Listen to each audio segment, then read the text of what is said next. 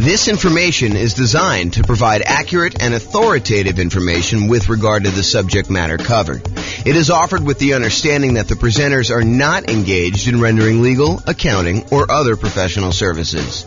If legal advice or other expert advice is required, the services of a competent professional should be sought. Welcome to the Scottsdale Real Estate Investing and Real Estate Financial Planning Podcast. Learn all about investing in real estate in Scottsdale, Arizona, with a combination of real estate financial planning and modeling with numbers specific to Scottsdale, plus syndicated, more generalized recordings of live and pre-recorded real estate investing classes, not all of them specific to Scottsdale. Be sure to stay tuned after the podcast for a message from our sponsors. Well, good morning and welcome, everyone. I am your host, James Orr, and this is a very special class. I don't know if I've taught a class exactly like this one before, so we'll see how it goes, and hopefully you enjoy it. The class today is, what does financially independent mean? What does financially independent mean?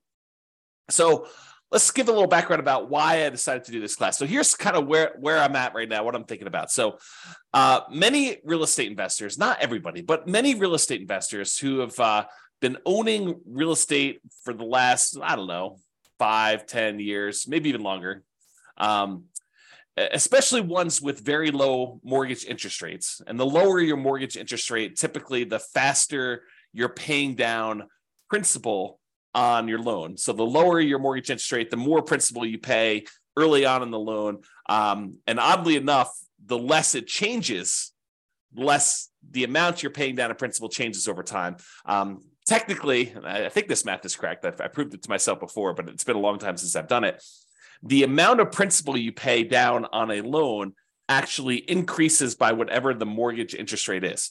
So if you think about that, the higher interest rates that we're seeing today, it means that the amount you're paying in principal early on is a little bit lower, but the amount you pay in principal actually increases at whatever that interest rate is. So over time, you pay down a larger and larger amount compared to what you were in the beginning, if that makes any sense. So many real estate investors found themselves kind of in this situation where they're owning real estates with very low mortgage interest rates, which means they're paying down their principal really, really quickly. And we've seen prices go up very rapidly over the last, 10 years or so. So people have seen their equity increase significantly. A lot of people are sitting on very high amounts of equity in their properties, and rents are lagging a little bit. I mean, rents are up, but they're, maybe they're going down now. I mean, it may have overshot a little bit, but we're seeing rents not quite keep up with the increase in interest rates and the increase in prices that we've seen. So rents are lagging behind a little bit. So when you combine these kind of lagging rents with this super significant increase in equity from both having these really low mortgage interest rates and paying down a lot of principal and prices going up, the overall return on equity on the properties that you own have been going down.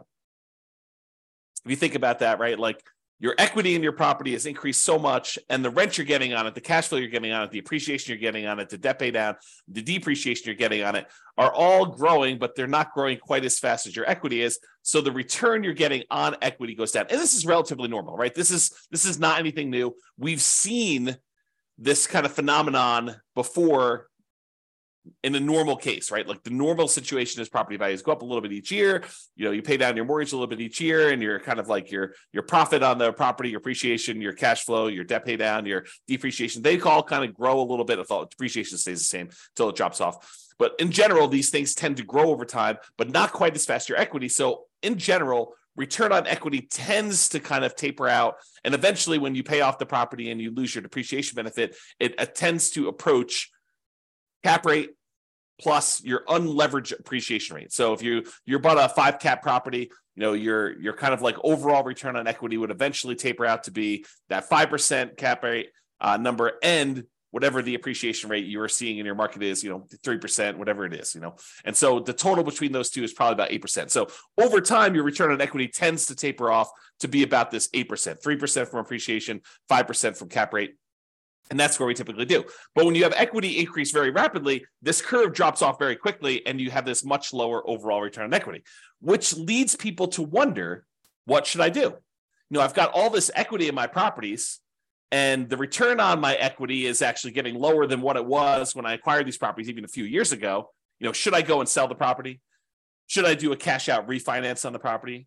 Should I just do a rate and term refinance on the property, maybe extend out when I'm going to pay this thing off in order to get my payment down a little bit? Even if interest rates are higher, sometimes it works out that it'll be a little bit better doing that. Most cases not, especially when interest rates were whatever they were, 3%, 4%, 5%, and now they're 7%, high 6s, 8%, depending on where you are and what you're buying. Do you get a second mortgage to kind of retain that low interest rate that you have on the mortgage you currently have there? Maybe you go get like a investment property HELOC, home equity line of credit, and you are able to borrow some money on top of that in order to go do it. Or maybe you do nothing. Maybe you decide, hey, I'm not going to do anything with this particular property. And if you do decide to pull cash out, or if you have any extra cash that you're trying to invest somewhere, what should you invest it in? Should you go buy real estate? Well, buying now sure doesn't look like the deals that we had in the last decade or so, where interest rates were at all-time lows. Prices are high, interest rates are high, rents are lagging, making the cash flow on these properties less than amazing. And who wants to give up the cash flow on the property that you do have with these really low interest rates in order to go take on new properties that probably have worse cash flow? So it's kind of like in this really weird situation we're sitting in, where you have, these lagging returns on equity from having all this great appreciation and debt pay down over the last few years. And now you've got nothing really to invest in, which makes you wonder, what should I be doing? I think for a lot of folks, there's fear. What could happen in the future? Am I missing the boat? Do I, can I not acquire any more properties in my plan? I'm a little frustrated with that. There's some uncertainty. Is this the end of it? Did I miss the boat with this nomad thing? Did I miss the boat with buying these rental properties and having these rental properties work? There's doubt. Is this going to be the plan that gets me there? There's lack of clarity. What should I do? Should I go sell these properties? Should I go do a rate and term refi? Should I do a cash out refi? Should I add the second mortgage? Should I do nothing? Should I not buy any more properties? Should I continue to buy properties? And I think to a certain degree, there's a lack of focus. We're thinking about all these different options that we have, and we're thinking, well, maybe I should go look at something new, some type of shiny object. Should I go, speculate in land? Should I go, learn how to buy properties creatively subject to? Because, there's all these low interest rate loans out there. Maybe I should go acquire properties that way. Maybe I should go and do short-term rentals to get my cash flow up on properties. Maybe I should start doing accelerated depreciation or bonus depreciation in order to be able to overcome some of this negative cash flow stuff. Maybe I should do that in order to generate down payments for buying more properties. Like there's all these different options to think about. But then you start thinking, well, maybe I should stick to the plan. Maybe I should go and buy more properties so that I can use the equity I'm seeing in those, even if cash flow isn't amazing, to then go pay off, half of the properties that I keep. Buy 10, sell off 5, pay off the remaining 5. There's that strategy if you want to do that. Or maybe I should take extra cash flow and pay down my mortgage right now. So there's all this sort of like fear, uncertainty, doubt, lack of clarity, lack of focus. And honestly, these decisions are really driven by, what is your desired outcome? What do you really want from this thing? And for most of us, that's ultimately financial independence. And to be even clearer, a lot of times it's usually faster path to financial independence and or a safer path to financial independence, right? Because I think a lot of us, not everybody, but a lot of us will ultimately get to financial independence, even if we don't do anything crazy, anything aggressive, anything, taking action into our own hands and optimizing, right? But I think a lot of folks are like, well, if I can get there 10 years faster and I don't have to work the job that I don't love, or maybe some people love their job, but a lot of people are like the job that I don't love. If I can stop working that 10 years earlier, that's awesome. Or 20 years earlier. Or if I can do it where I have a much higher probability of being successful, because nothing is really guaranteed. There are very few things that are guaranteed. We'll talk about a couple things tonight that are guaranteed, or this morning. I'm in my own world. There are a few things that are guaranteed, but maybe we can make things safer where we have a higher probability of achieving our goals, our financial independence goals. Or if you're already financially independent, I think about my situation. For me, it's more of a margin of safety. we're living at a certain level. And if the investments don't go the way that we hope that they will go, then I might need to make adjustments. Or I will get closer to my line where I'll need to make adjustments. So for me, it's more margin of safety. If the real estate market drops 5, 10, 15, 20, 30%, I might want to think about what that has an impact on me. Or if the stocks that I have, drop X percent, I might think that I want to have a larger cushion or margin of safety there. Or I might want to de-risk myself, look at what my risk profile is right now and where my weak spots are and say, I have a certain amount of risk. What if I de-risk and do other things? Paying off properties as one example, or getting out of stocks is another example. Or maybe I want to do investments such that I can live at a higher standard of living. Right? Let's say right now I'm at a $10,000 a month standard of living, and I want to bump up to $15,000 or $20,000 or $30,000 a month. You can go do those things. So really, the decisions we're making about like this whole situation and where we are, although a lot of us have fear, uncertainty, doubt, lack of clarity, lack of focus, it's really the answers to these questions about what you're trying to do and what you should do in these situations is driven by the outcome that you're looking at. And so that leads into today's class. That's why we're doing today's class. So what is financial independence? As defined by Wikipedia, financial independence is the status of having enough income or wealth sufficient to pay one's living expenses for the rest of one's life without having to be employed or dependent on others. I could take time to break that down. I'm not sure I'm going to take the time to break that down, but like there's this whole thing of each part of that and what it means. Like, for example, like I when I heard this time, I was like, I really latched onto this idea of dependent on others. Well, does that mean if you have rental property and you still are managing that yourself, are you dependent on others? Maybe, probably. Are you relying on a property manager to manage your properties? Maybe, probably. So, even if you start thinking about it and breaking it down that way, the definition starts getting a little bit wacky for a lot of folks. So I'd like to back up, and instead of going in on, focusing in on each of those little areas and doing stuff, I think the general idea is that, you've got enough assets that it is bringing in income where you don't have to work your job anymore, right? That's more of a vague sort of thing. Or you could choose not to work your job. Because some of us, we decide, like I took sabbatical, what year was that? 2021?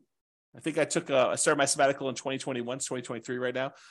And I decided, I was not going to do any work anymore. And I got really bored, which is why I'm doing these things now. I don't think I am suited for not doing much of anything all day or just playing video games all day. So here I am. But I could choose not to work. I don't have to. So today we're going to talk about what does it mean mathematically, more mathematically. I'm not going to go into like ridiculous numbers, although I do use an example at one point. But I'm going to give you more of a framework in terms of math about what it means to be financially independent. And specifically, I'll focus on some real estate investor stuff because I think that's more my audience, right? And does it look different for real estate investors than an investor in stocks, bonds, and other asset classes? And I do think it does, which we'll talk about. So we'll discuss that plus a lot more. Whoops. Okay, so how do I define financial independence more in mathematical terms? Like, yeah, it's great if you have assets to kind of produce things where you don't have to work anymore. Yeah, that's the Wikipedia sort of definition there. But what does that actually mean? So for me, it means when the following, and I'll give you a list of what it means here, exceeds your personal expenses. So I break it down into three major groups. I have passive income, I have cash flow from rental properties, and then I have other invested assets times the safe withdrawal rate. So I'll break down what each one means. We'll go into some detail, and I'll go off on some tangents because apparently you guys like tangents when I go off on this. So I will do some of that. All right, first of all, let's talk about passive income. So passive income, I really break down into three sources. It's possible there's another one I've forgotten about in here, or that someone will say, "But James, what about this?" And feel free to kind of chime in if you're listening to the recording after the fact. You can kind of post a comment or send me an email. So passive income really comes from, in my opinion, three things. Number one is Social Security. So a lot of us are working for a period of time, we're contributing to Social Security, and at some point in the future, provided the Social Security system doesn't fall apart and we don't get any money, which I don't think is going to happen, but who knows? I can't predict the future. So Social Security, we put money in and we get a certain amount of dollars back at some point in the future. Maybe it's $1,000, $2,000, $3,000. a month, $5,000. I don't even know what the cap is for Social Security, but you'll get a certain amount of Social Security coming in, and that can help offset expenses you might have in retirement. Usually this doesn't start until I think 62 or 67. I think there's some ones where at 62 it starts at a certain number, and then 67 it goes up to a certain thing. And if you delay it, you get some more. So, if you really are focusing on the Social Security thing, you're probably on the wrong webinar.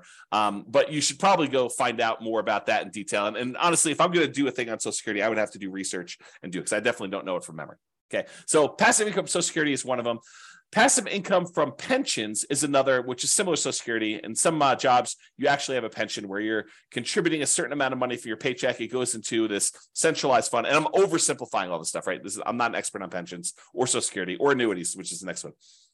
So pensions, you're kind of contributing from a certain job that you put money into a pension. The pension invests that money and they pay out a certain thing when you retire, and you get that thing. What's interesting about pensions, and specifically, is maybe they're not small enough, but they're small enough in my mind where I have to think about the kind of black box versus detail model. And the black box versus detail model works like this. Sometimes it's helpful to simplify something down to a black box. For example, annuities as a black box would be, I put $100,000 into a black box and it pops out, $2,500 per year until I die. That's the black box. But what's happening inside the black box? Well, inside the black box is an insurance company. And the insurance company for an annuity, basically takes the $100,000 lump sum that you gave them, and they take that and they invest in things, stock markets, bonds, whatever they're investing in. And they know that, hey, you may outlive the normal life expectancy. And in that case, they're okay paying out more than what you probably should have gotten from that $100,000, especially if the market doesn't go your way. But there are going to be some people that did the annuity where they died early.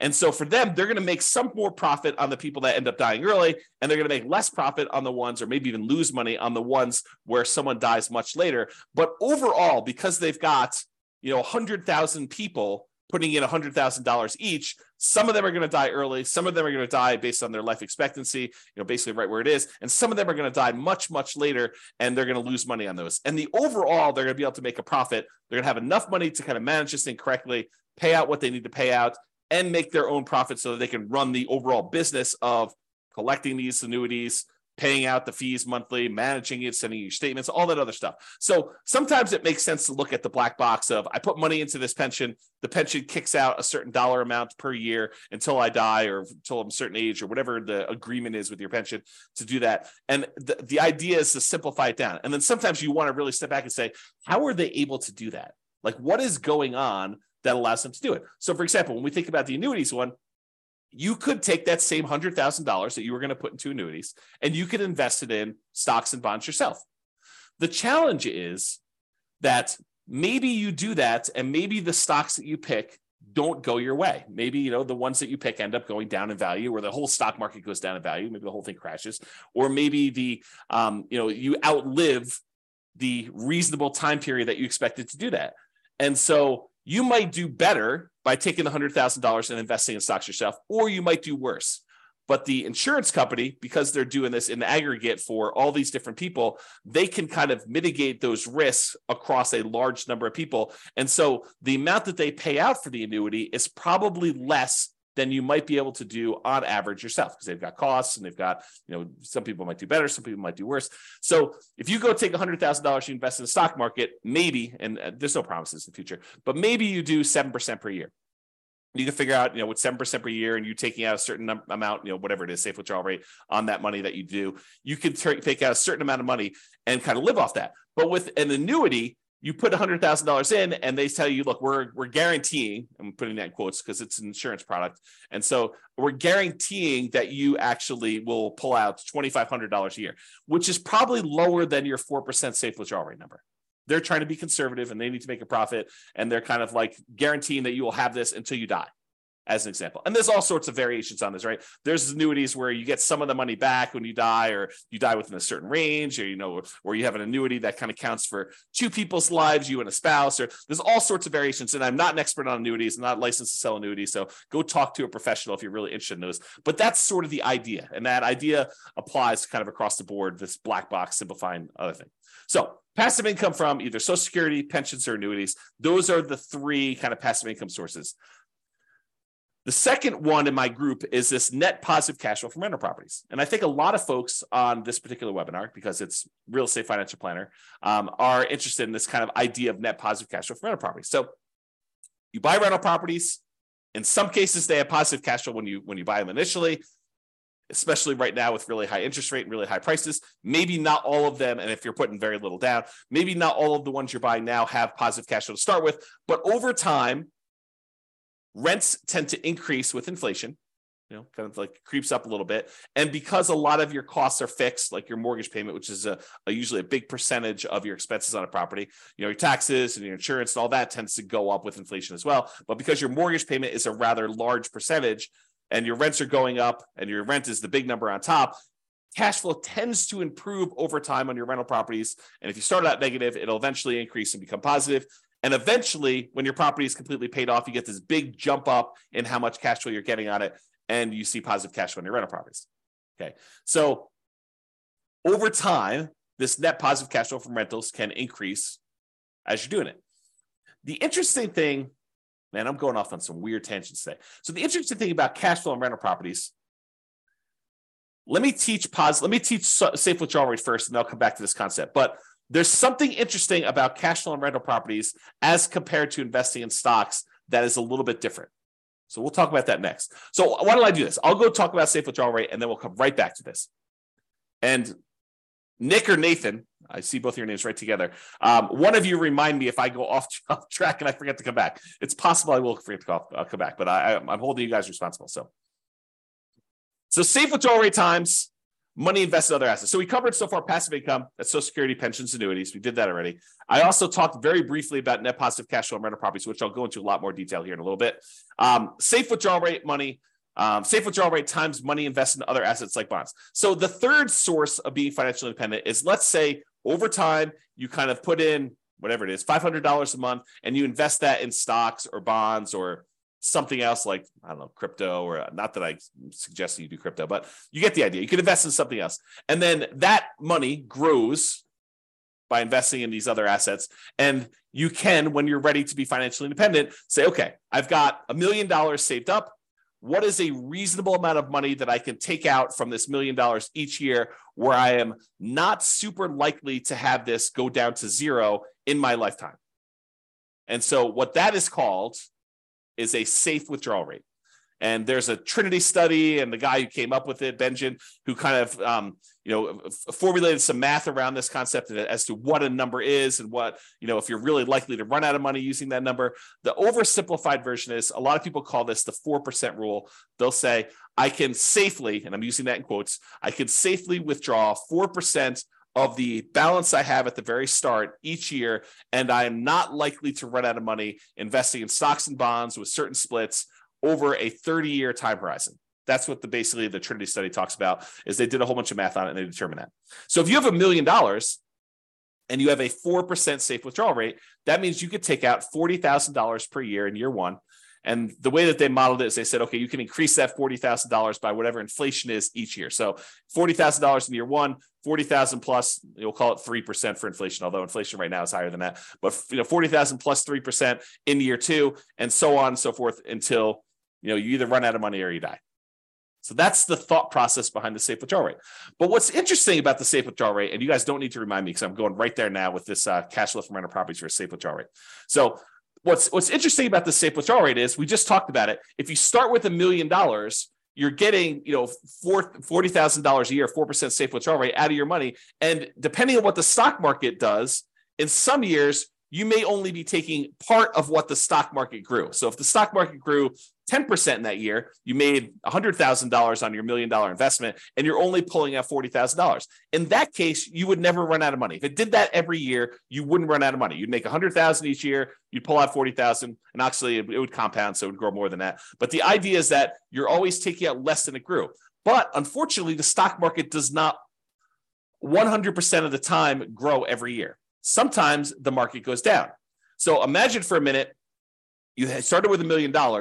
You took out 40,000, you took out 40, let's do it this way. You started with $1 million. At the end of the year, you're going to take out your money. The stock market went down to $900,000. It declined by 10% that year. And then you took out 40,000. Now you're less than you had the year before. In fact, considerably less. You're at $860,000 when just a year earlier, you were at $1 million. Well, that's potentially problematic because even if it grows that 10% back, you're still going to be under $1 million at that point. And if you're going to take out another $40,000, your balance is going down. So some years the stock market will go up and you'll be fine. You'll take out less than what the stock market made. Some years the stock market will go down and you'll still take out money, which is potentially problematic, which is how you could potentially run out of money using this safe withdrawal rate thing. And why when they ran all their modeling and they said, okay, look, depending on when you started, the historical stock market data, in X percent of the time, whatever it is, 90% of the time, you have more money than you started. And 5% of the time, you actually ran out of money and you didn't have enough to do it. So you can look at these numbers and see what happens. And no one knows the future, so you can't guarantee that that's what's going to happen. However, here's what's different with rental properties. So let's say instead of having the $1 million and you're getting a safe withdrawal rate, you have the $1 million, but the $1 million is tied up in equity in your rental properties, free and clear rental properties. Let's say you own 4 free and clear $250,000 properties, and they're throwing off $40,000 a year in positive cash flow from all of them combined. What was interesting about that is you're not tapping into the equity in the properties. Sure, property values can go up and down. And so your $1 million in equity could go up or it could go down. But really what's happening is that cash flow is being thrown off. You're not tapping into the equity or the principal, another way of thinking about it, in the rental properties. So in that way, it's a little bit, I don't know, I probably would say safer when you think about it that way. But there are some weird things that could happen even with that. So, for example, let's say you've got this $40,000 a year coming in from your cash flow on your $1 million worth of equity in your rental properties. And, you have your budgeting for your property taxes, your property insurance, your property management, vacancy, you're kind of budgeting for all those, maintenance on the property. But what you aren't necessarily budgeting for is capital expenses.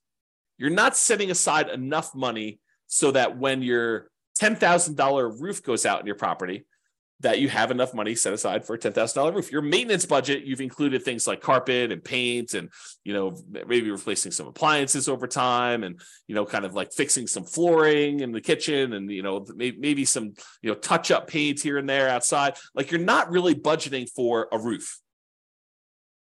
Some people would, but I think a lot of folks would not include that in their normal budget. So if you have a $10,000 roof come up and you were making $40,000 a year in cash flow, positive cash flow on your free and clear rental properties, what does that mean? Well, you could go and get like a home equity line of credit on these free and clear rental properties. Maybe you do on one property where you say, okay, it's worth $250. What's 70% of $250? What is that? Probably 140 something. I don't know, whatever the math works out to be. So you take 70% or 75% of the $250,000, you get a home equity line of credit on that. And what you do with that one is you say, okay, look, if I have a capital expense like a roof, I could go ahead and put the $10,000 on the home equity line of credit. I've got a little bit of debt on that, and I've got to pay off that debt over time, but it allows me to make those payments on that debt over a period of time instead of having to say, I made $40,000 a year on this particular property, and now this next year I'm only going to be able to make $30,000 because I needed to pay $10,000 for the roof. That could be hurtful for you if you're using this to live on.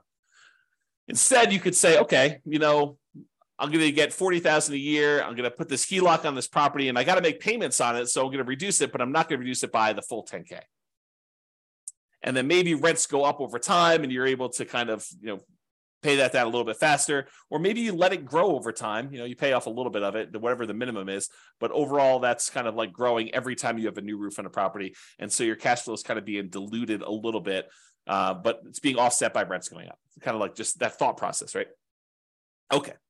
So what I talked about is how I define financial independence. I've got some other stuff to cover here, but it's good for you to understand this baseline. So really it's income from passive income, Social Security, pensions, annuities. And I hope you guys understand what those are basically enough. I'm not asking you to be experts at them, but the idea of how they work and what they are. Net positive cash flow from rental properties, which we talked about. And this idea of a safe withdrawal rate times money you have invested in other assets like stocks and bonds. Ideally, you have all of this plus some margin of safety so that if you have a roof, as an example, when you're living on your positive cash flow from your rental properties, you can absorb that roof thing. Or if you have a particularly bad period of time in the stock market, you could deal with that. The annuities, the pensions, and Social Security, unless those like go away, like you have an insurance company completely fail and the reinsurance company completely fails, their backup happens, or the company where you're getting your pension from goes out of business, or they restructure your pension. Like unless you have a catastrophic event like that, most of those are pretty stable. Pretty likely to continue on sort of stuff. So you might not need as much margin of safety to do that, which kind of leads me to an interesting discussion. If you're taking your $1 million, you're investing in stocks and bonds, or you're buying these rental properties, you're kind of like putting the risk into the rental real estate market. Those are two different risks, right? Like you're investing your money in the risk of a rental property and the rental market doing well and rents kind of being where they are and all that stuff. And the other one, you're expecting, companies that you've invested money in to kind of continue to perform and do what they need to do so that you can kind of pull that money out. When you buy like an annuity, you are putting that risk off on someone else. So you're paying a premium for that, but you're putting that risk off on someone else. So if you're like a scaredy cat, if you got a big yellow streak down your back and you're like, I don't like any of this risk stuff, you could offset all of these risks. You're like, hey, look, these rental properties, they make me nervous.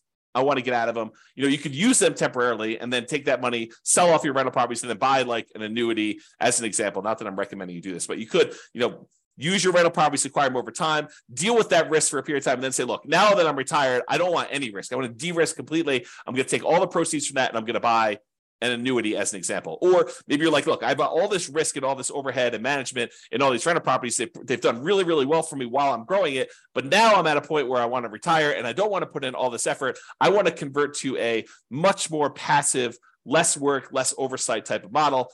I don't want to manage a property manager anymore. I'm going to take the proceeds from my rental properties after I pay, real estate commissions and capital gains taxes and depreciation recapture and, your closing costs, like all the expenses on it. You take the net you get after you walk away and you take that money and you invest in stocks and bonds or whatever you want to do, and then live off safe withdrawal rate if you prefer that type of risk to the real estate risk and do that.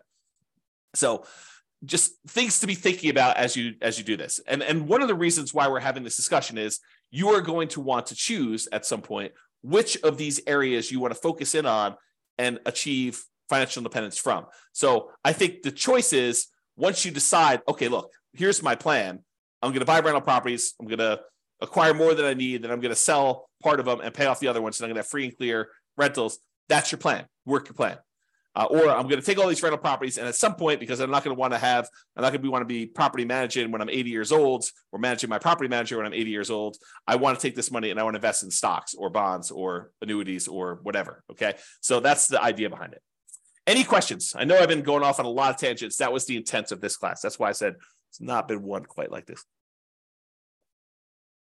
No questions? You guys are quiet. So I really do like this quote for this because I think it characterizes a lot. I see this a lot. When I was doing a lot of real estate investor classes weekly, and I have people coming to class, I would hear this in different versions of this. I would kind of hear this story. So the Cheshire Cat in the book Alice in Wonderland. I'll kind of read you the page. This is a quote from the book. So the quote is, "Would you tell me, please, which way I ought to go from here?" That's just, Alice asking the Cheshire Cat. The cat replies, "That depends a good deal on where you want to go to," said the cat. "I don't much care where," said Alice. "Then it doesn't matter which way you go," said the cat. "So long as I get somewhere," Alice added as an explanation. "Oh, you're sure to do that," said the cat, if you only walk long enough." So really, the way I think about this is, should you go do fix and flips? Should you go do land speculation? Should you go do short-term rentals? Should you go buy more rental property? Should you invest in stocks? Should you go buy crypto? Should you short crypto? Should you, go trade commodities? Should you go get 2 jobs? Should you work a side hustle? Like, all of these are questions, and should you do those are sort of like Alice asking, could you tell me which way I should go from here? If you don't know where you're headed, if you don't know where you ultimately want to be, then it doesn't matter, because you'll get there. But if you do want to specifically achieve the goal of achieving financial independence, of being financially independent using free and clear rental properties, then you have a lot of clarity on what you should be doing. If you have a mental goal of, okay, I want to use rental properties to eventually sell off to then convert everything into stocks and bonds and live off of a safe withdrawal rate, then you have clarity on what you should be doing. Okay, so that's sort of the thinking behind this. What you need to be financially independent is your ultimate destination. So if you think about that in terms of what you need is really your budget at that period of time, right? I like to think about it, and I'll show you a spreadsheet here in a second, you can go download. I really like to think about this as you have 3 different versions of your budget. There's your budget right now, like what your current living expenses are, what your savings rate is, what you're spending on all these different aspects of, your personal expenses. I think that's your budget right now. But I think there's if I could live the ultimate lifestyle, the ultimate retirement plan that I want to live at my full level, fully retired, fully funded retirement plan, that's what I would call your ideal target monthly income retirement, or ideal income in retirement, what some people might call Fat FIRE. FIRE is financial independence, retire early, for those that don't know. But Fat FIRE is sort of like you're living your ideal retirement lifestyle.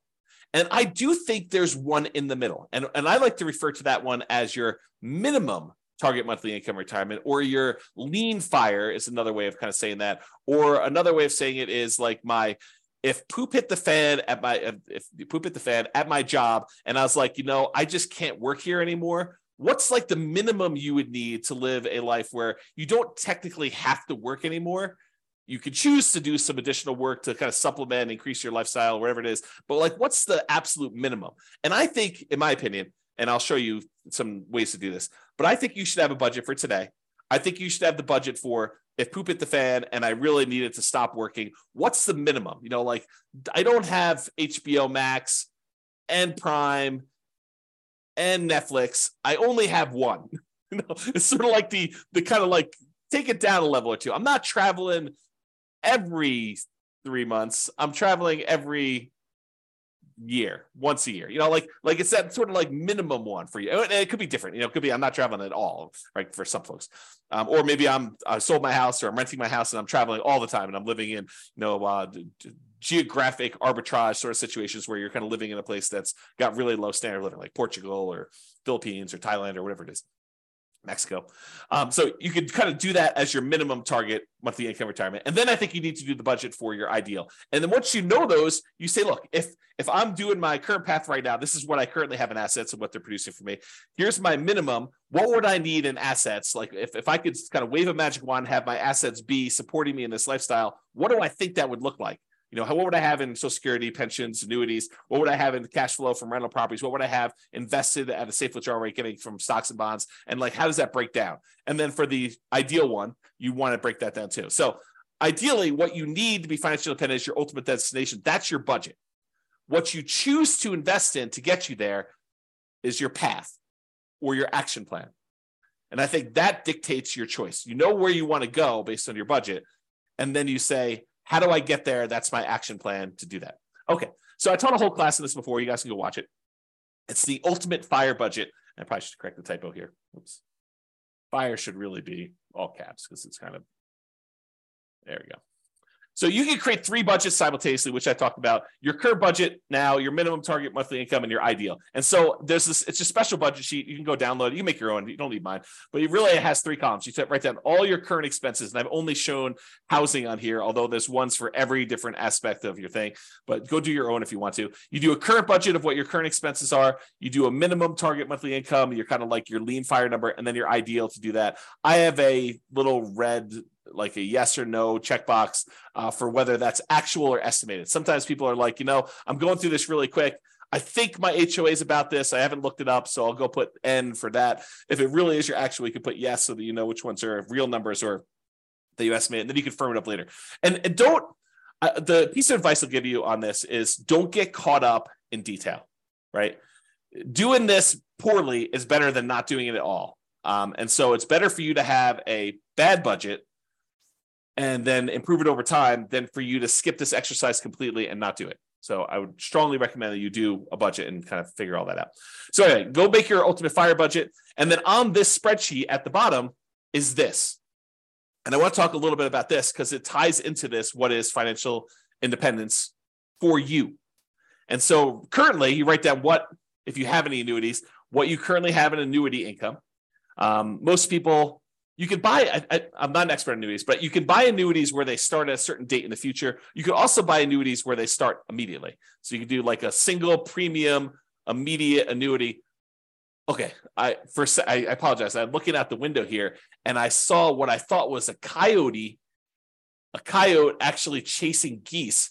Turns out it's someone with their dog in a field.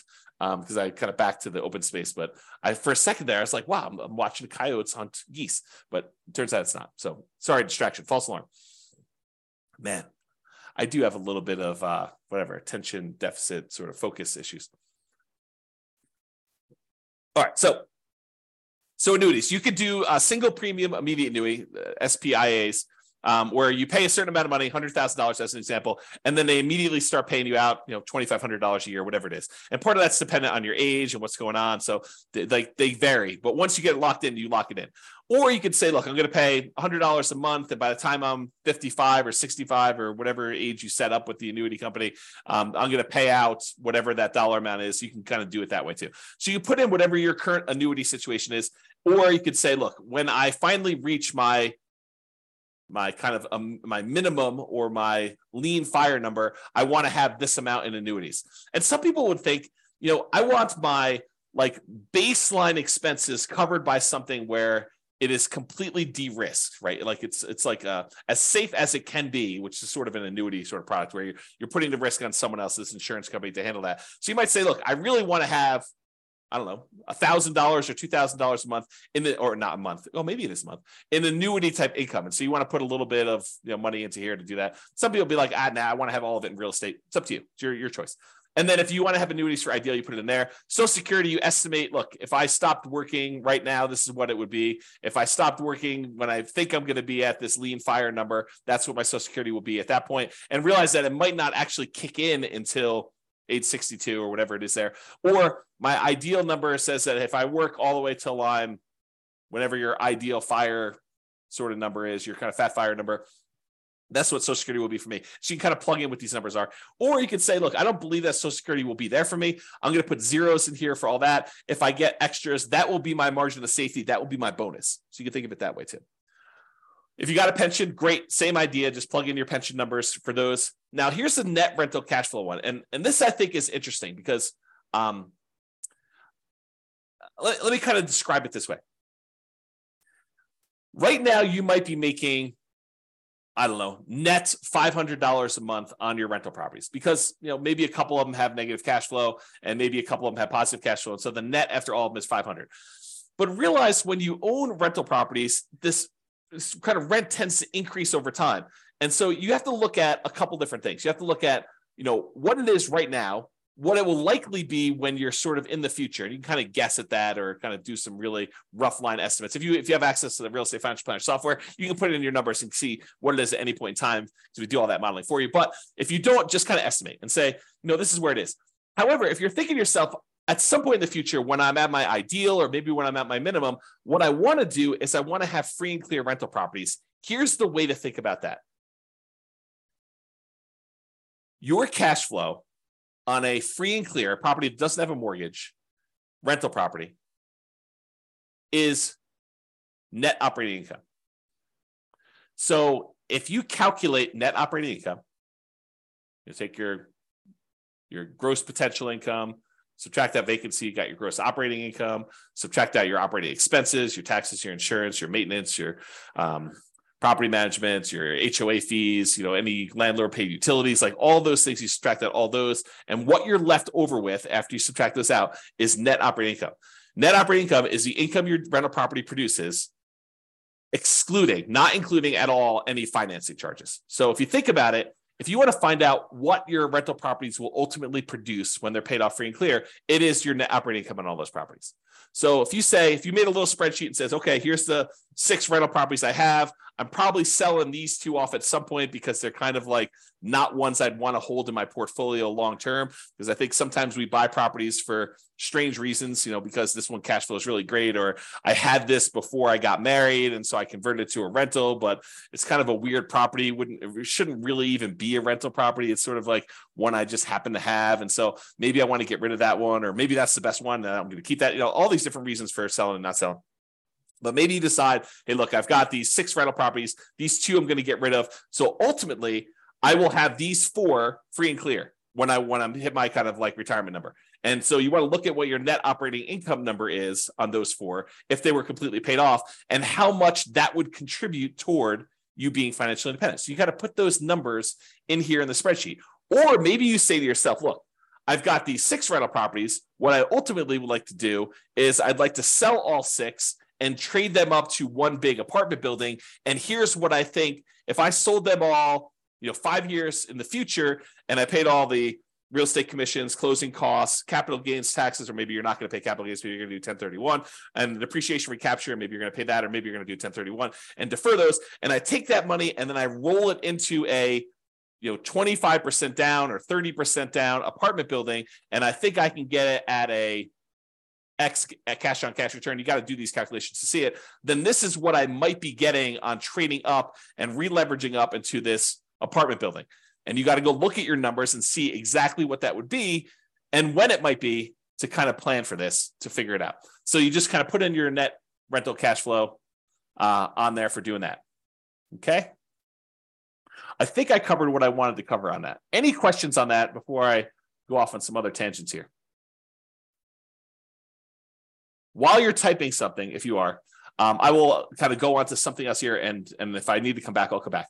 So what the spreadsheet is designed to do is, because a lot of times we know these numbers, I said, let's go ahead then and solve for how much extra money you would need to support yourself. So the thinking in the budget, if you're going to go fill out the budget, at least my version of the budget, you go make all your budgets for your current, your minimum, and your ideal, and it kind of calculates all of your expenses for any of those 3 situations. Then you write in how much you have in annuities for all 3, how much you get in Social Security for all 3, how much you're getting in pension for all 3, and then what you're going to expect to get in net rental cash flow on all 3 of them. And if you have any other income, like you sold a business, you're going to get payments of $1,000 a month for that business or whatever you're going to do there. Then you add all these up, and then what it does, it says, okay, tell me what you believe your safe withdrawal rate is. Some people believe that it should be 3% to be more conservative. So the guy who originally came up with the idea, I think his name is Benjamin.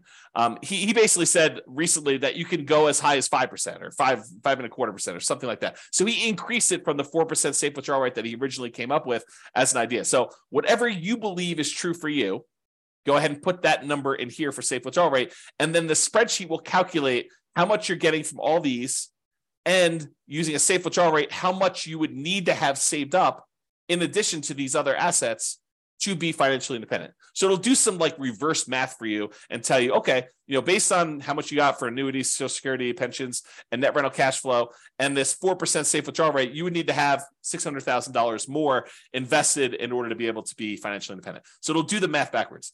It doesn't have to be. You can kind of put in whatever number you want, but I think that's a helpful way to look at it to determine which way you want to go.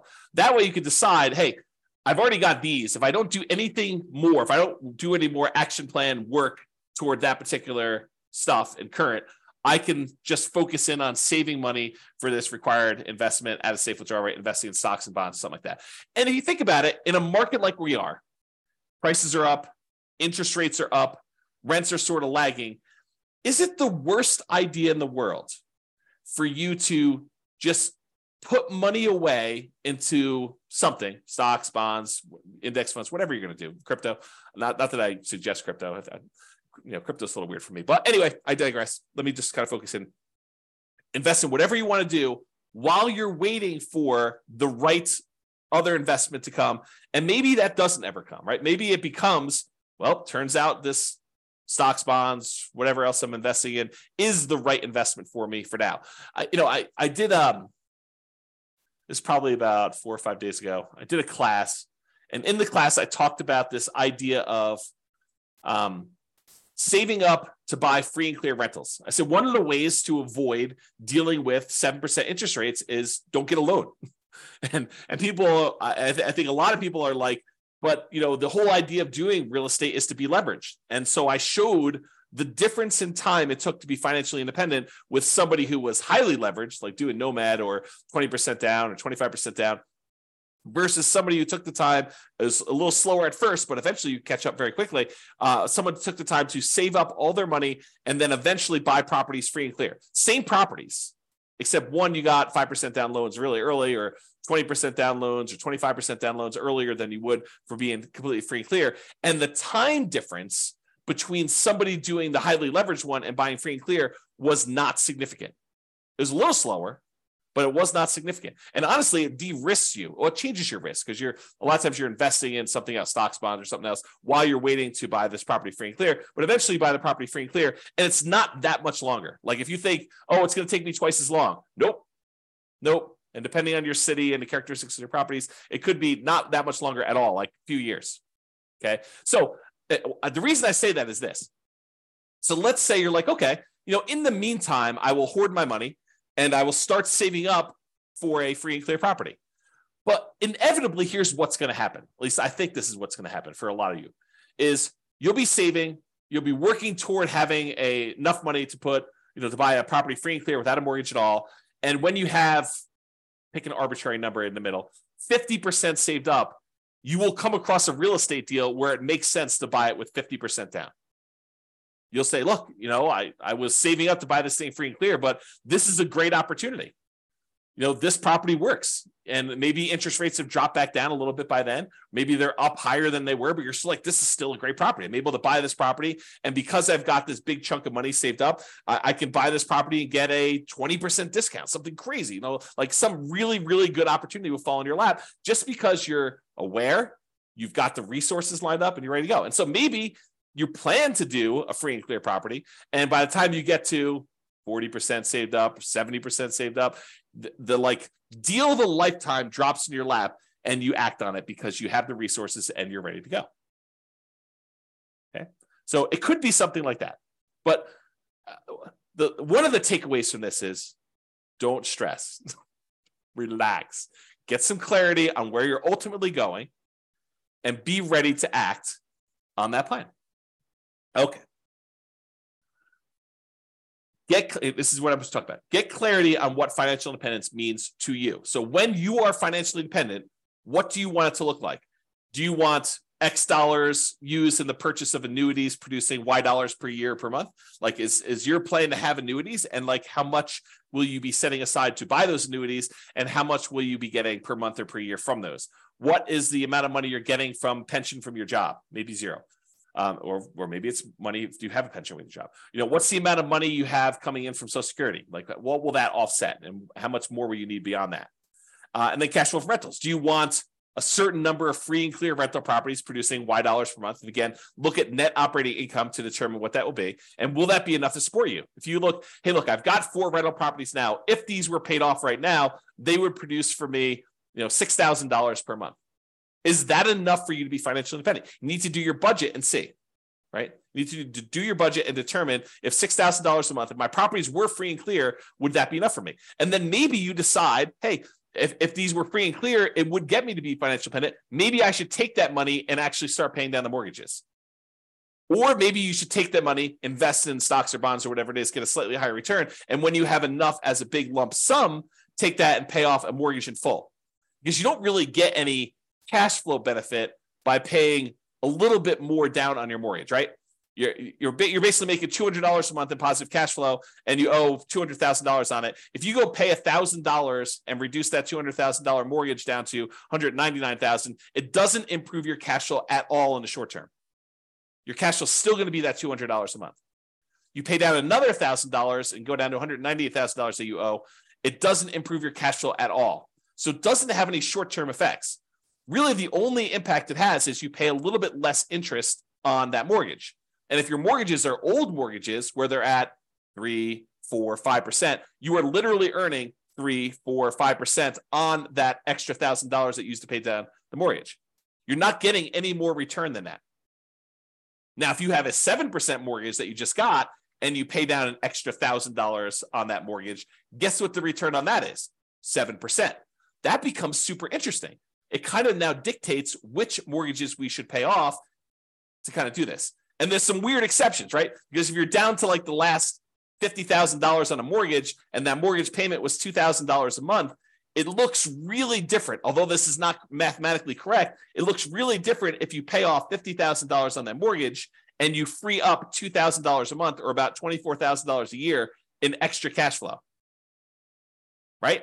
If you owned if you owned a mortgage for a long period of time, you owe $50,000 left on it, and the mortgage payment is $2,000 a month. When you pay that mortgage off, when you finally pay off that $50,000, your cash flow immediately improves by $24,000 a year, $2,000 a month.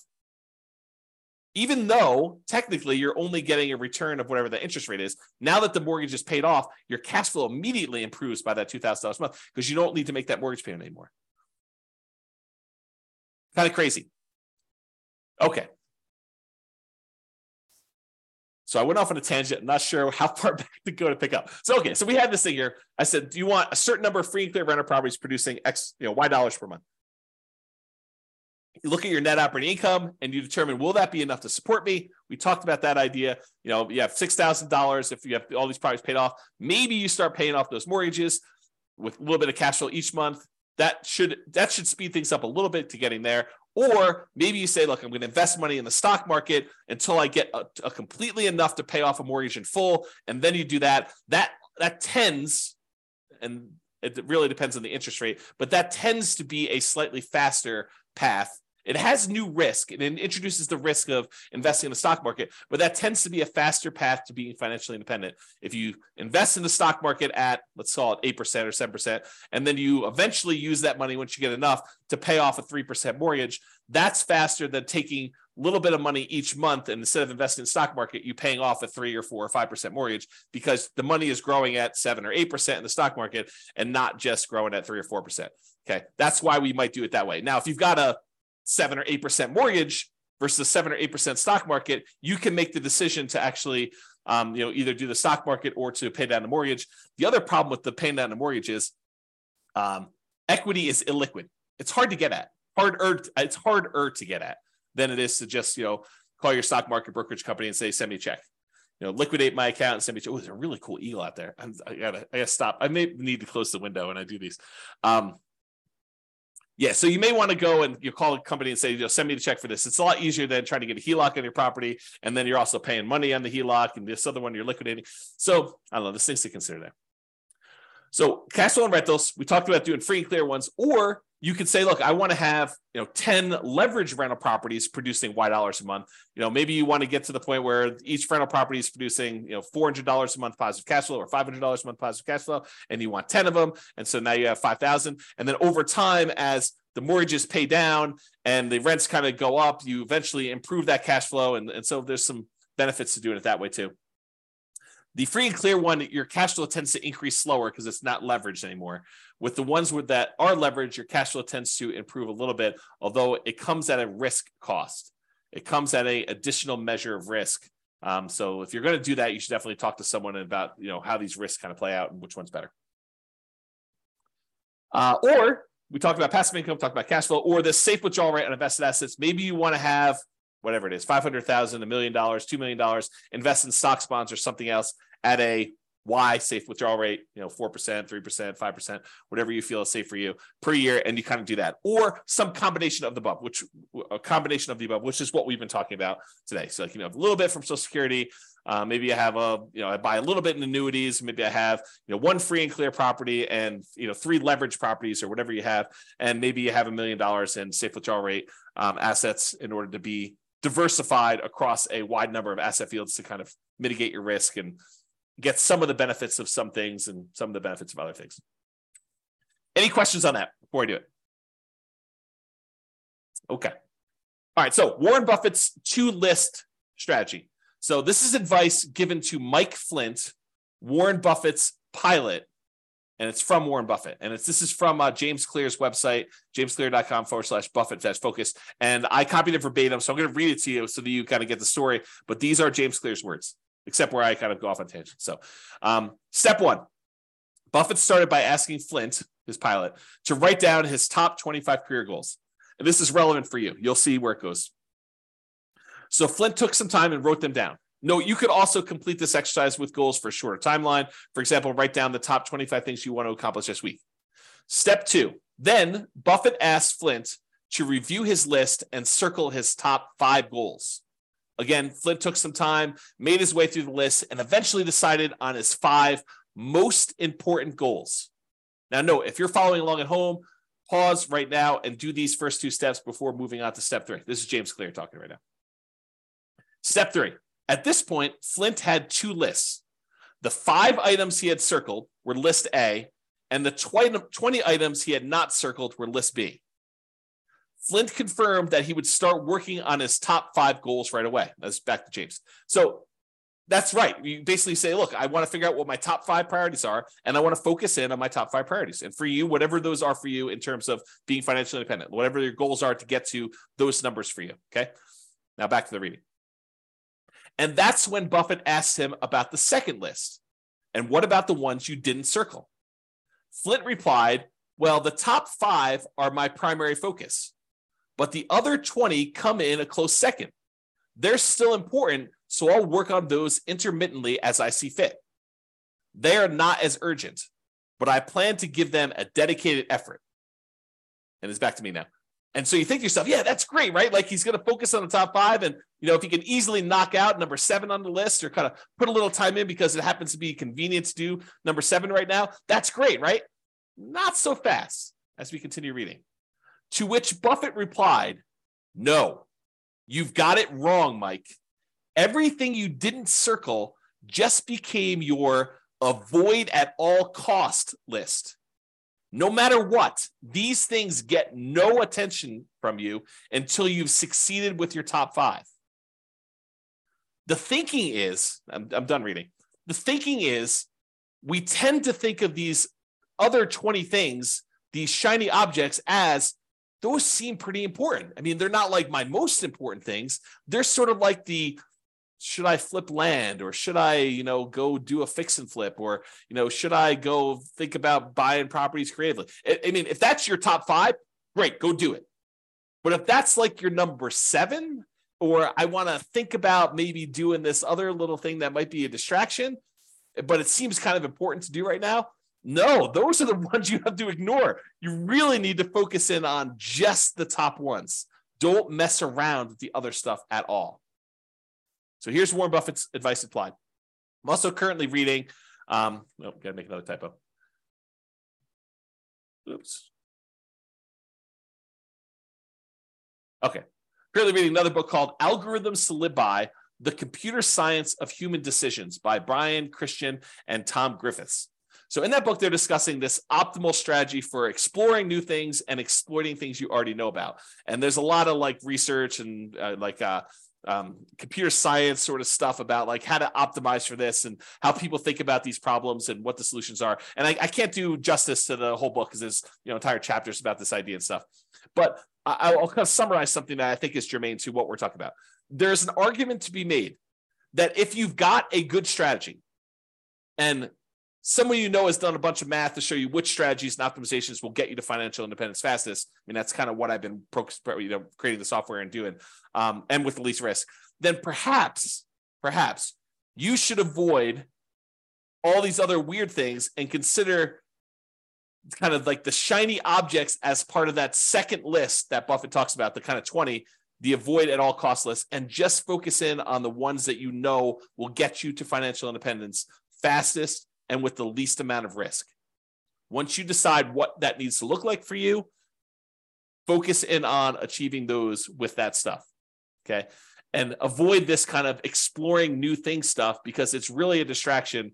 And a lot of times you won't know how to weight that. You won't know if that is a better choice for you because it'll be brand new for you, and you won't have the nuance and expertise and subtlety of understanding all the pros and cons and where the kind of like weird faults and stuff are.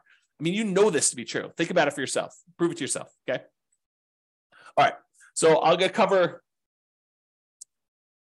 cover this idea of primary residence being paid off as it relates to this financial independence topic, because I do think this is an interesting example that applies to other areas. It's not, you might think I'm just talking about primary residence and whether or not you should pay it off, but I'm not. I'm talking about a whole bunch of other problems that appear like this, okay? So let's talk about this.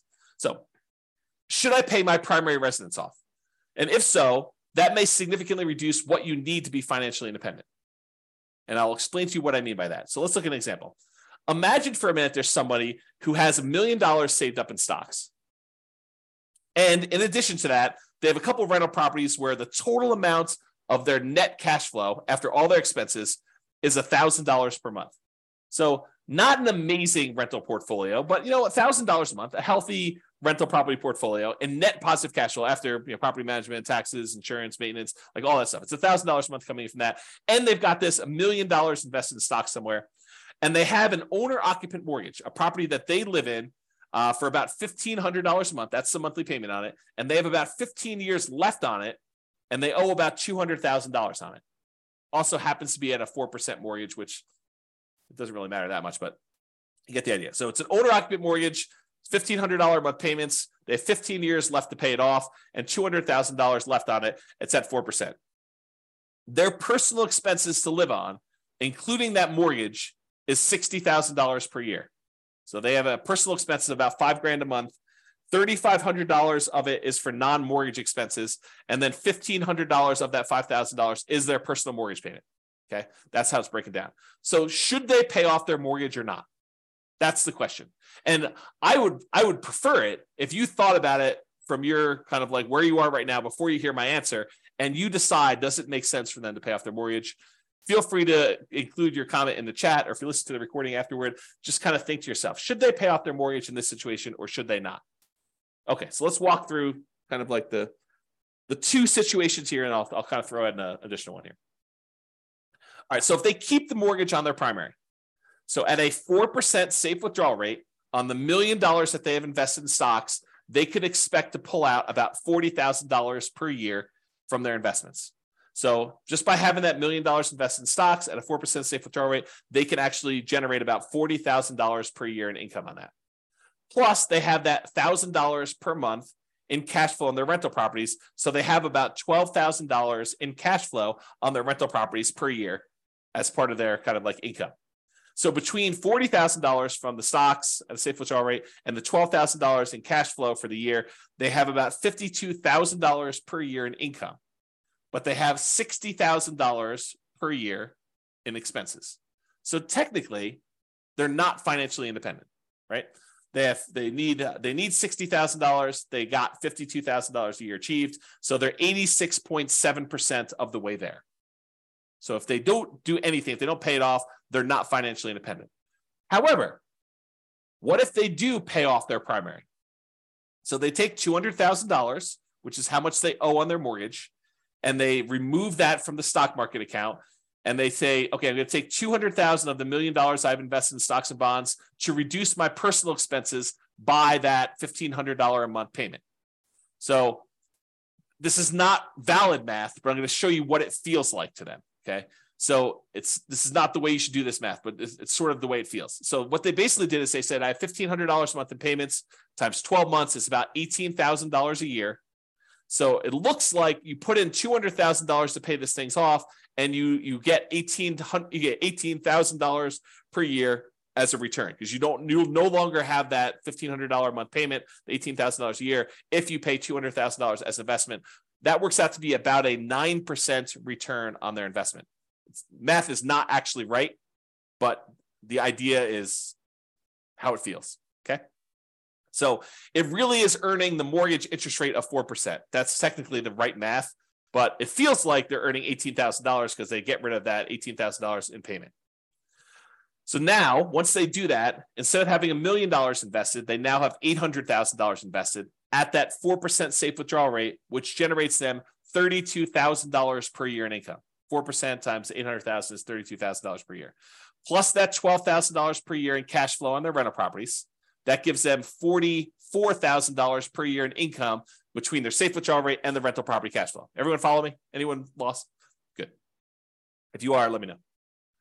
But now, instead of having those expenses be $5,000 a month, which is what they had if they had that mortgage, now their personal expenses are only $3,500 a month since the mortgage is paid off. Self-taxes and insurance, that's part of the $3,500. But the mortgage part of it is $1,500 a month. Okay. Times 12 equals $42,000 per year. So now their personal expenses are $42,000 and they're generating $44,000 from their investments.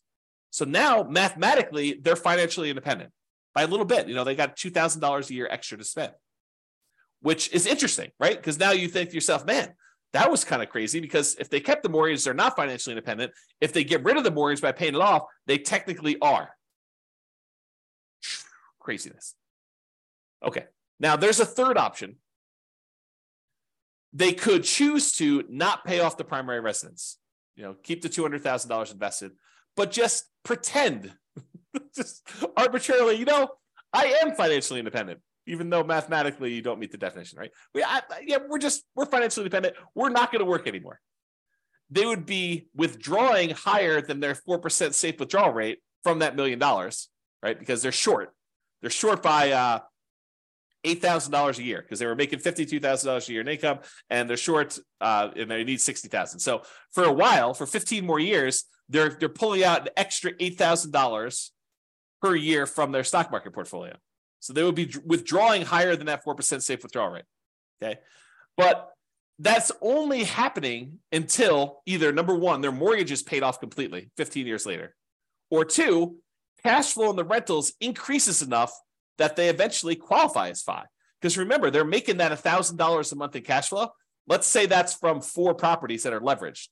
Well, next year, they might be making, $1,200 a month in cash flow.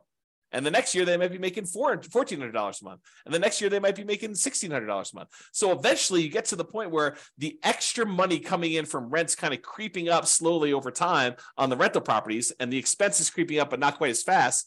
That extra cash flow that they're getting will eventually cover that $1,500 a month mortgage. It may take a while, but they could do something like that, where you sort of I've been calling this chillaxing into retirement. I used to call it coast fire, but someone else used coast fire to mean, when you have enough money that if you don't add any more, then eventually you become financially independent if you just kind of work your job and spend all your money. I can't use coast anymore. So I've been calling it chillaxing into financial independence, where you kind of have these kind of assets that you're not technically there, but you stop working anyway, because you know that eventually something is going to happen that'll make you financially independent. For example, if 2 years from now, you have 2 years left on a couple of investment property mortgages, and you know that they're going to be paid off. And at that point, your cash flow is going to improve by $3,000 a month. And you're like, hey, look, I've got enough money to get me from today to 2 years from now when those properties are free and clear. And when they are free and clear, then I'm going to be financially independent. Couldn't you stop working the 2 years earlier? Because you know you're going to get there in 2 years. I mean, the properties are going to pay off, right? And then you're going to have enough. So you could sort of chillax. That's another example of this, as I mentioned at the beginning. This is a kind of case study, but it's wider breadth. It applies to more than just this exact example. Okay. So I don't know, just something to think about there. Another kind of thought process, and I'm getting toward the end here in the presentation. If you're 110 years old and you have $1 million saved, do you really need to keep a 4% safe withdrawal rate at that point and only spend $40,000 a year? And I would argue probably not, right? If you have $1 million, you probably don't need to limit yourself to $40,000 if you're 110 years old. And so I've done the extreme case. At some point, you come back and say, well, what about 109? Well, probably same answer. What about 108? And if you keep coming back enough, eventually you get to the point where you're like, I don't know where this is for you, but there may be a point at 50, 60, 70, 80, 90 years old where 4% no longer applies to you. And that's for something for you to think about. The Trinity study, which is where we got that safe withdrawal rate math originally done for, was a 30-year time period. That's what they were planning based on. And many of the results had you end up with more money than you started with. In some cases, a lot more money than when you started. However, there were a small percentage of times when you ran out of money over 30 years. And that's where they're trying to find that kind of sweet spot for a kind of safe withdrawal rate. Okay. And we don't know the future, right? 4% over the next 40 or 50 years, 4% may prove to be way too conservative, or it may prove to be not conservative nearly enough. You may have been at like a 2% safe withdrawal rate over the next 50 years. We don't know the answer to that. And that's sort of the discussion we had where we talked about this idea of annuities, where you lock in a fixed dollar amount and then it's up to the insurance company to deal with that risk. It is off of your plate if you decide to do that. Or we talked about the rental properties and how you're technically not spending the principal. You're kind of only spending the fruits of the asset, the kind of like the cash flow portion of it. And you've got the equity all kind of like saved up there. And then we talked about that roof and how you might need to tap into it for different things. So all these things are kind of related, just kind of things to think about. All right, I think I have 2 more slides after this, or this one and one more. So here's a couple of kind of like off the wall things as to like, how do these apply to being financially independent? And warning, I will tell you, I've labeled this my controversial list of what is included in safe withdrawal assets because some of these are controversial. So, and if you have equity in a property or you have equity in a business, which rental properties are really a business, right? And if you think about that, but equity in properties or equity in a business, unless you plan to convert that to invested assets, unless you plan on selling it and then investing in stocks or bonds or whatever it is, you cannot use that as a safe withdrawal rate number. You can't say, I've got $1,000 a month in cash flow and $1 million in equity in my property. So really the $1 million in equity, I could use that as a safe withdrawal rate and do 4% on that. So it's really $40,000 a year. Plus I've got this $1,000 a month in cash flow. So that's $12,000 a year. I add those together, I get 52. No. You are not allowed to do that math that way. Cannot do it that way. Okay. The equity, the $1 million in equity is what is producing the $1,200 a month or whatever I said, $1,000 a month in cash flow, $12,000 a year. That equity is what's producing the cash flow. You can't double dip. And that applies to businesses as well. Okay. Unless you sell the rental property, you convert that to stocks or bonds or whatever it is. And then you could use a safe withdrawal rate on it. And where this comes up, and I think I'm jumping ahead here, where this comes up a lot is some people will say to me, James, what I want to do is I want to ultimately become a hard money lender. I want to use rental properties to get to the point where now I have, $5 million that I could lend out at 12, 14, 16, 18, 20% to people doing fix and flips where I could then make 12, 14, 16, 18% of my money. And by doing that, that means I can actually count that 12, 14, 16, 18%, whatever number I'm getting for those loans, I can count that as pure income. So if I've got $1 million, I'm making 12%, I can say I can spend $120,000 a year because that's what I'm getting on those hard money loans. No, that's not how that works. And this is why I think it's controversial. I think that you say, I've got this $1 million that I'm loaning out at 12% or 14% or 16%. You still do a 4% safe withdrawal rate on that $1 million. It doesn't matter that you're earning 12, 14, 16, 18% on that money. You really need to use the 4% safe withdrawal rate. It's as if you invested that $1 million in stocks and the stock market did 12, 14, 16, 18% over those next couple of years. It's the same idea. We're still only using the 4% safe withdrawal rate on that. Okay? All right, continue on. Equity in properties or business. You could use true cash flow to determine whether you're financially independent. True cash flow includes cash flow plus depreciation, cash flow from depreciation. So the tax benefits of owning the rental properties too, you could combine those. It's less conservative to do it that way. I think it's a legitimate way to do it though, because you have to think about that as a real benefit. It's not just it's not that doesn't exist. So you could use true cash flow. You could use cash flow or the reduced living expenses of a free and clear property that you live in instead. So when I'm talking about the equity of properties, you're counting the true cash flow generated or the cash flow or the fact that you no longer have a mortgage payment because you own that free and clear property. And so now your monthly expenses dropped by that $1,500 in that example as just a way to describe that. So you can't count the equity twice.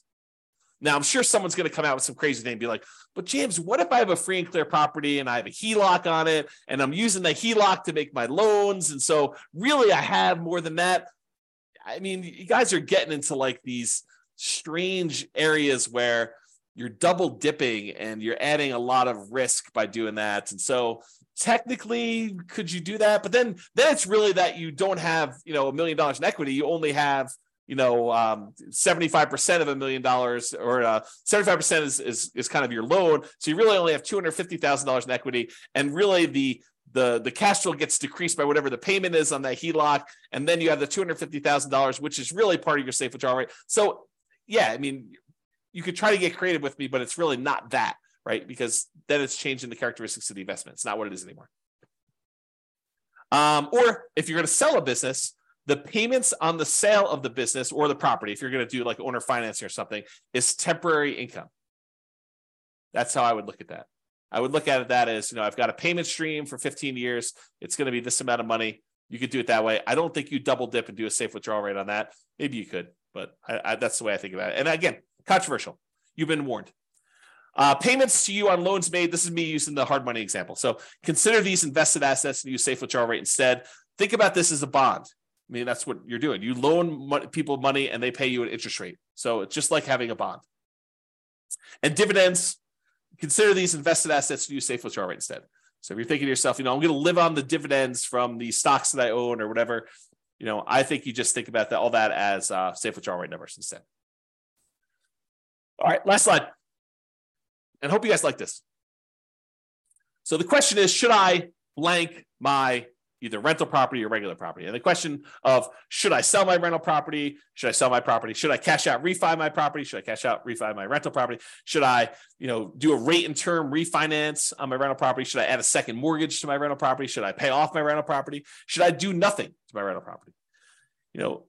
The my rental property or my property is really a question of your priorities and what will get you closer to your goal of financial independence faster and or with less risk. Because if you tell me I want to do annuities or I want to have a certain amount of money invested in, stocks and bonds and use a safe withdrawal rate, if I say I want to have cash flow rental properties, it affects how I think personally you should answer that question.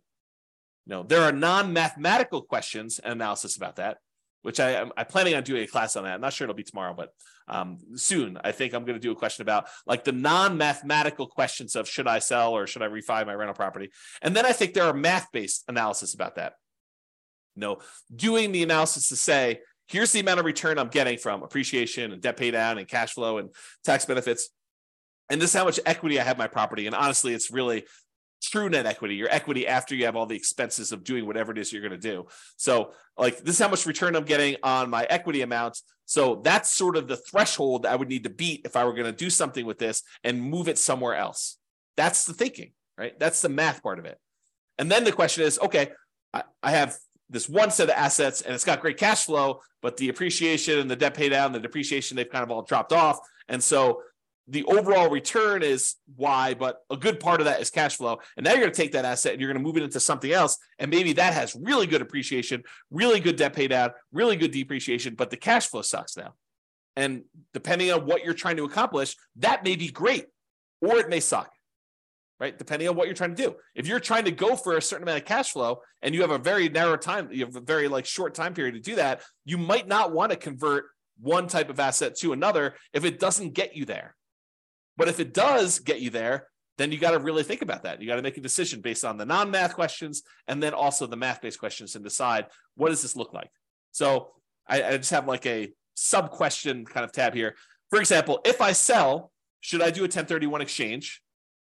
Kind of defer those capital gains and defer the depreciation recapture taxes. And then what should I invest in instead? And if it's a replacement real estate, should I do accelerated bonus depreciation on that? I mean, those are like questions that come up. So you have all these like sub questions that get triggered when you do that. All right. That is it, folks. I hope you've enjoyed that, although I don't know if you did. So, because you guys have been so quiet, I have no clue if you like that or not. And no one is prompting a response here, so I assume everyone is asleep on the call, which is awesome. So hopefully you guys enjoyed that. Oh, you guys definitely enjoyed it. Okay, good. You're very, very welcome. Very welcome, guys. Awesome. Thanks, Nick. Thanks, Nathan. So yeah, awesome. I'm glad you guys like that. Hopefully it was good. Hopefully give you some food for thought about what is financial independence and like how does it specifically apply to you, and then how that drives your decisions about what you should do, what you should not do, and how to think about a lot of these things. So hopefully that was helpful. That's all I got for you. Big football day today. So I am probably going to go grab myself breakfast and then watch a lot of football and kind of relax a little bit. So hope you guys have a great day as well. I'm going to end the webinar. Thank you all for coming. I do appreciate it. Bye-bye for now. With home prices up, mortgage interest rates up, and rents up, but not quite enough to counteract the higher prices and interest rates, cash flow on rental properties in Scottsdale is harder than ever. Book a call with the Real Estate Financial Planner to apply our proprietary 88 strategies to improve cash flow on your rentals. See the show notes for a link to schedule your call and improve your cash flow today. If you're a real estate agent, lender, or professional in Scottsdale that wants to help our real estate investor listeners, consider reaching out to learn about collaboration opportunities with this podcast. We'd love to add more value to our listeners by having you assist our investors buy, sell, and finance their real estate investments. See the show notes to schedule a call to discuss collaboration opportunities.